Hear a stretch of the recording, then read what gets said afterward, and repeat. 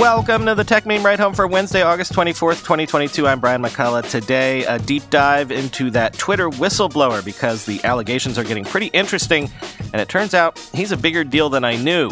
Apple is breaking its iPadOS release cadence. Fitbit has unveiled 3 new wearables, and why just deciding to bring the silicon industry back on shore is not as easy as just passing billions in subsidies. Here's what you missed today in the world of tech. So this Twitter whistleblower complaint has gotten very interesting. Among the details coming out, the complaint alleges the government of India forced Twitter to hire one of its agents who could have accessed sensitive user data due to Twitter's overall weak security, quoting Reuters. Peter Mudge Zatko raised the issue with the U.S. Securities and Exchange Commission, among other security lapse claims, at Twitter.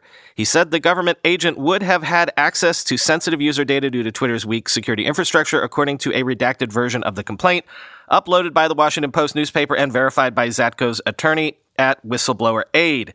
A company source told Reuters that the allegations about the Indian government had surfaced previously within Twitter without elaborating further. Twitter is engaged in a legal challenge against the Indian government after it asked a local court in July to overturn some government orders to remove content from the social media platform and alleged abuse of power by officials. The next hearing in the case is set for Thursday.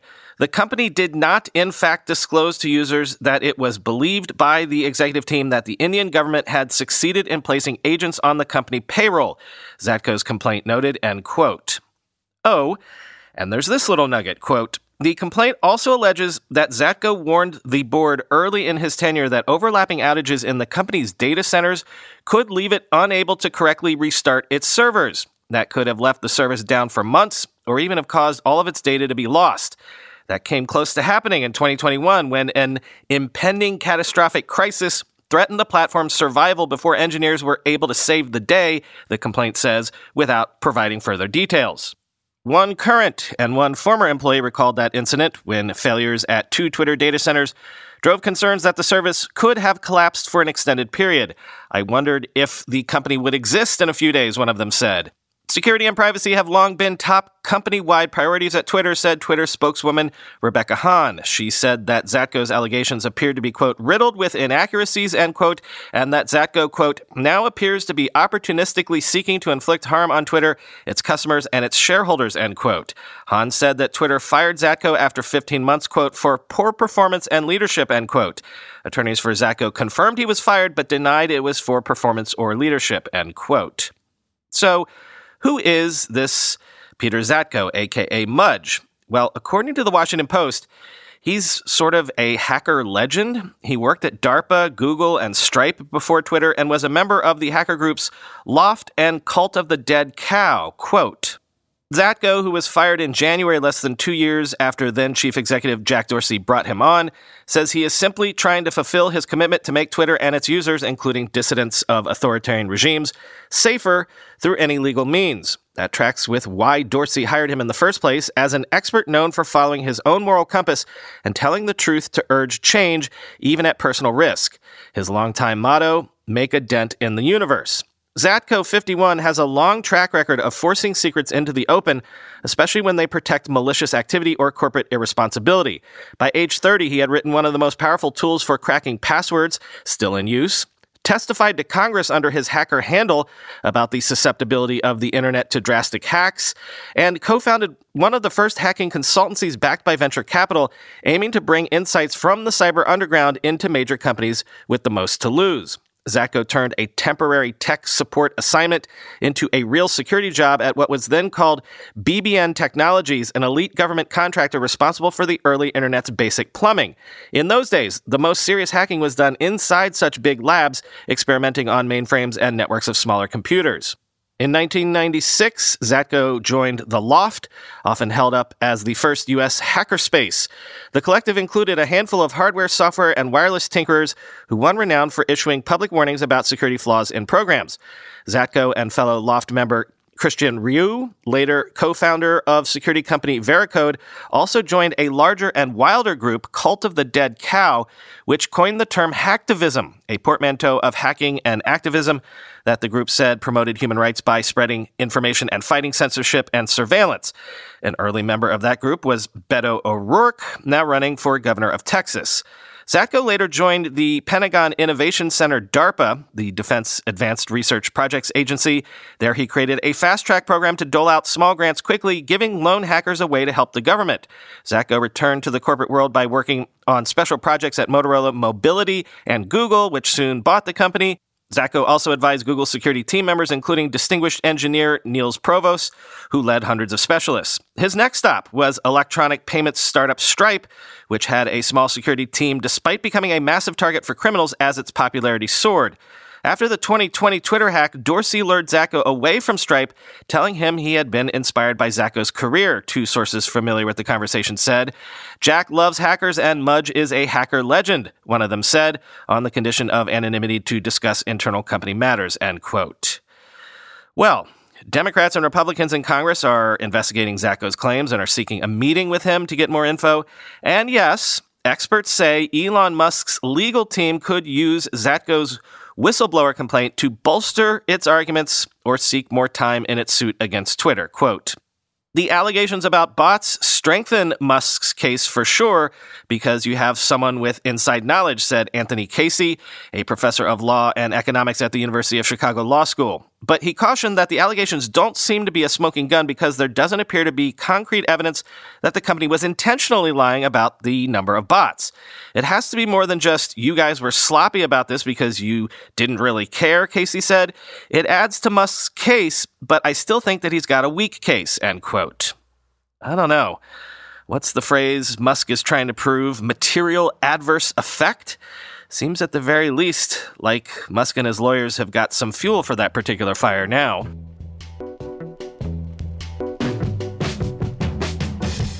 Apple has officially said that iPadOS will ship after iOS this fall as version 16.1, thereby skipping iPadOS version 16, full stop, a break from releasing iOS and iPadOS updates concurrently, quoting TechCrunch. This means the first version of iPadOS 16 will ship to non-beta users after the arrival of the first iOS version.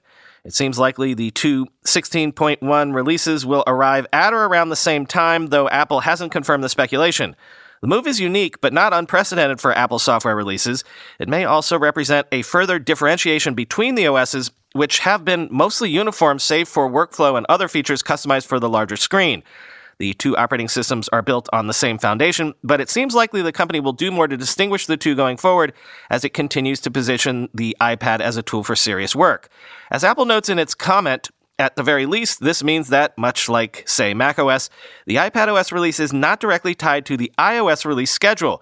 The company can update the tablet's operating system as it sees fit, end quote. By the way, iPadOS 16.1 beta code indicates that iOS 16.1 could let users delete the Wallet app, probably in response to EU antitrust concerns over Apple Pay.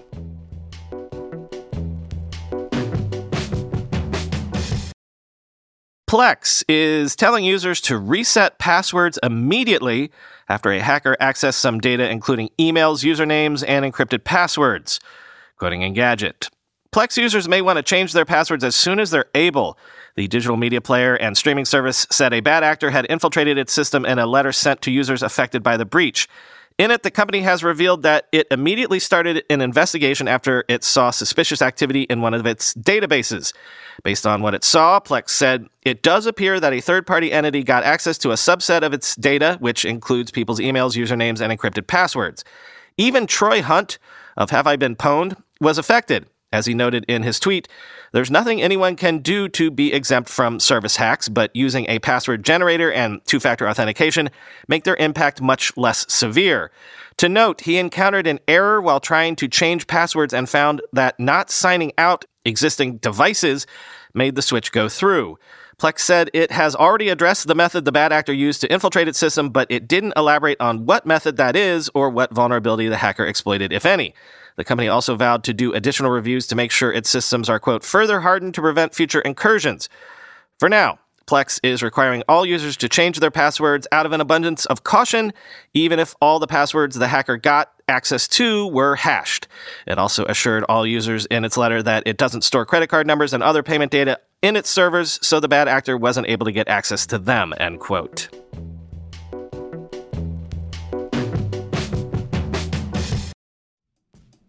When you go through airport security, there's one line where the TSA agent checks your ID and another line where a machine scans your bag.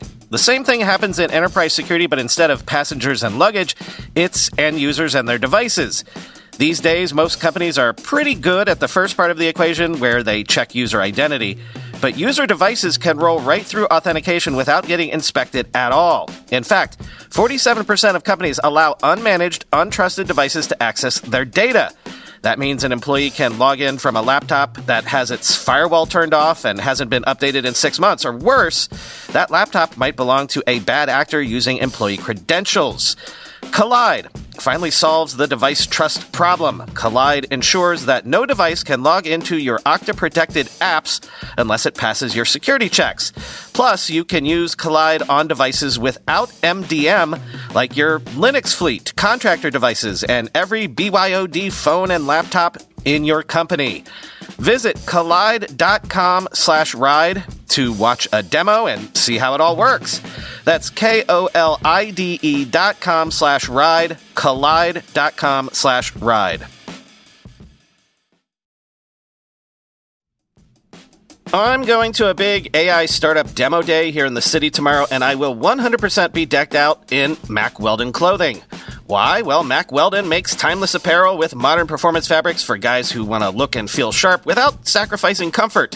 Mack Weldon clothes are designed to fit your style and the demands of modern life. They look like regular clothes, but feel like the latest in modern comfort.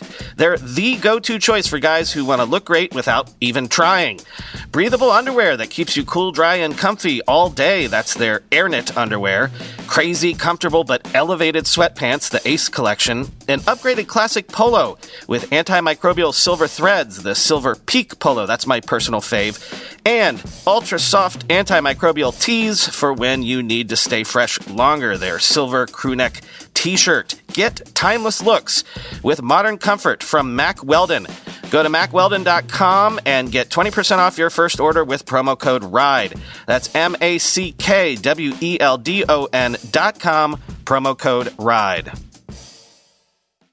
Fitbit this morning announced 3 new wearables: the entry-level $100 Inspire 3, which claims a 10-day battery life, alongside the $230 Versa 4 and $300 Sense 2, none of which run Google's Wear OS 3.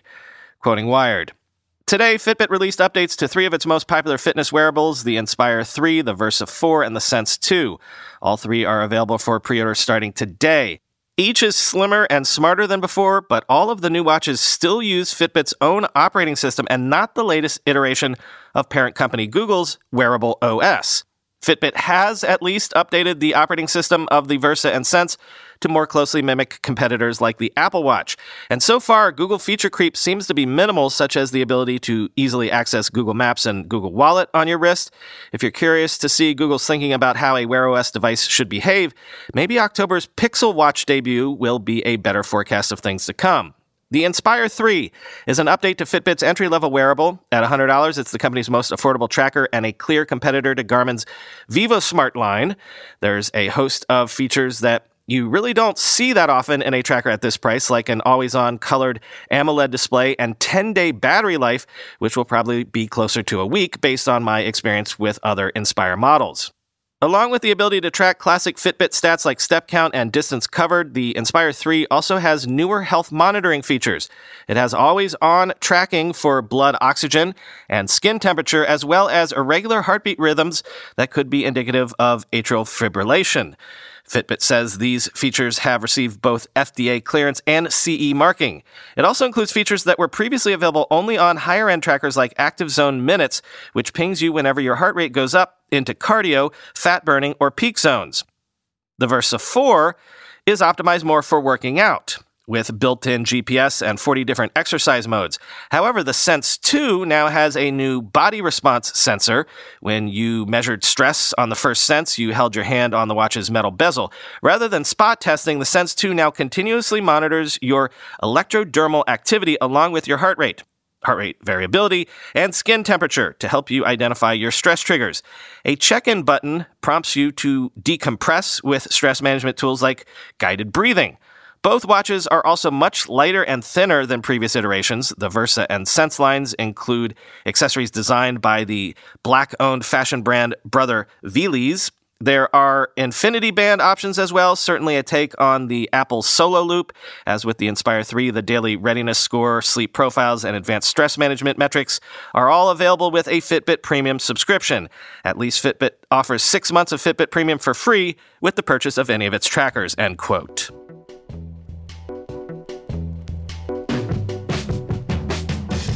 Finally today, a look at Intel's challenges in building its $20 billion Ohio chip fabs set to open in 2025, including the problem of finding 7,000 construction workers during a local building boom. It turns out you can't just flip a switch and bring an industry back on shore after it's been lying dormant for a decade, quoting the Associated Press. Ohio's largest ever economic development project comes with a big employment challenge: how to find 7,000 construction workers in an already booming building environment when there's also a national shortage of people working in the trades. At hand is the $20 billion semiconductor manufacturing operation near the state's capital, announced by Intel earlier this year. When the two factories known as fabs open in 2025, the facility will employ 3,000 people with an average annual salary of around $135,000.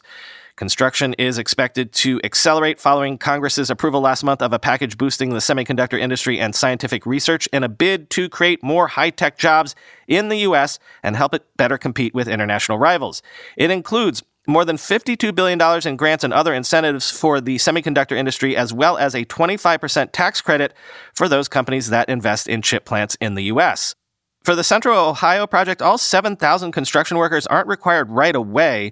They're also only a portion of what will be needed as the Intel project transforms hundreds of largely rural acres about 30 minutes east of Columbus.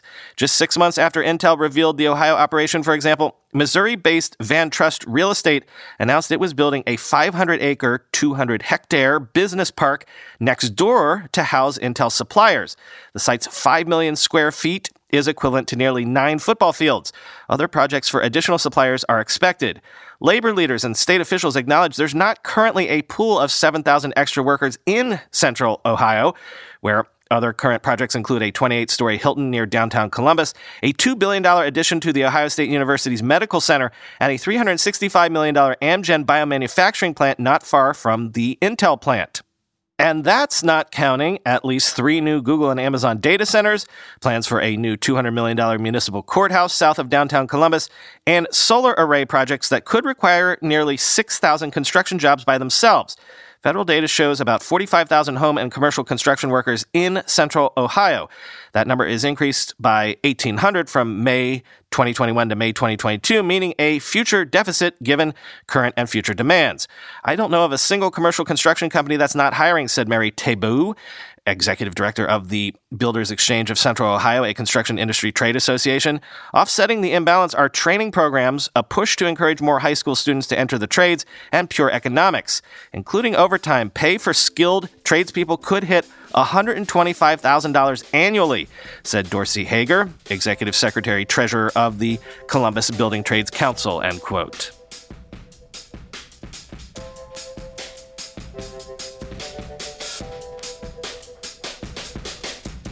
Chris and I are doing a Twitter space tomorrow night at the usual time, but if you've been listening in before we start recording, I've had no end of technical issues with my standard recording setup. Basically, I can't hear what anyone is saying.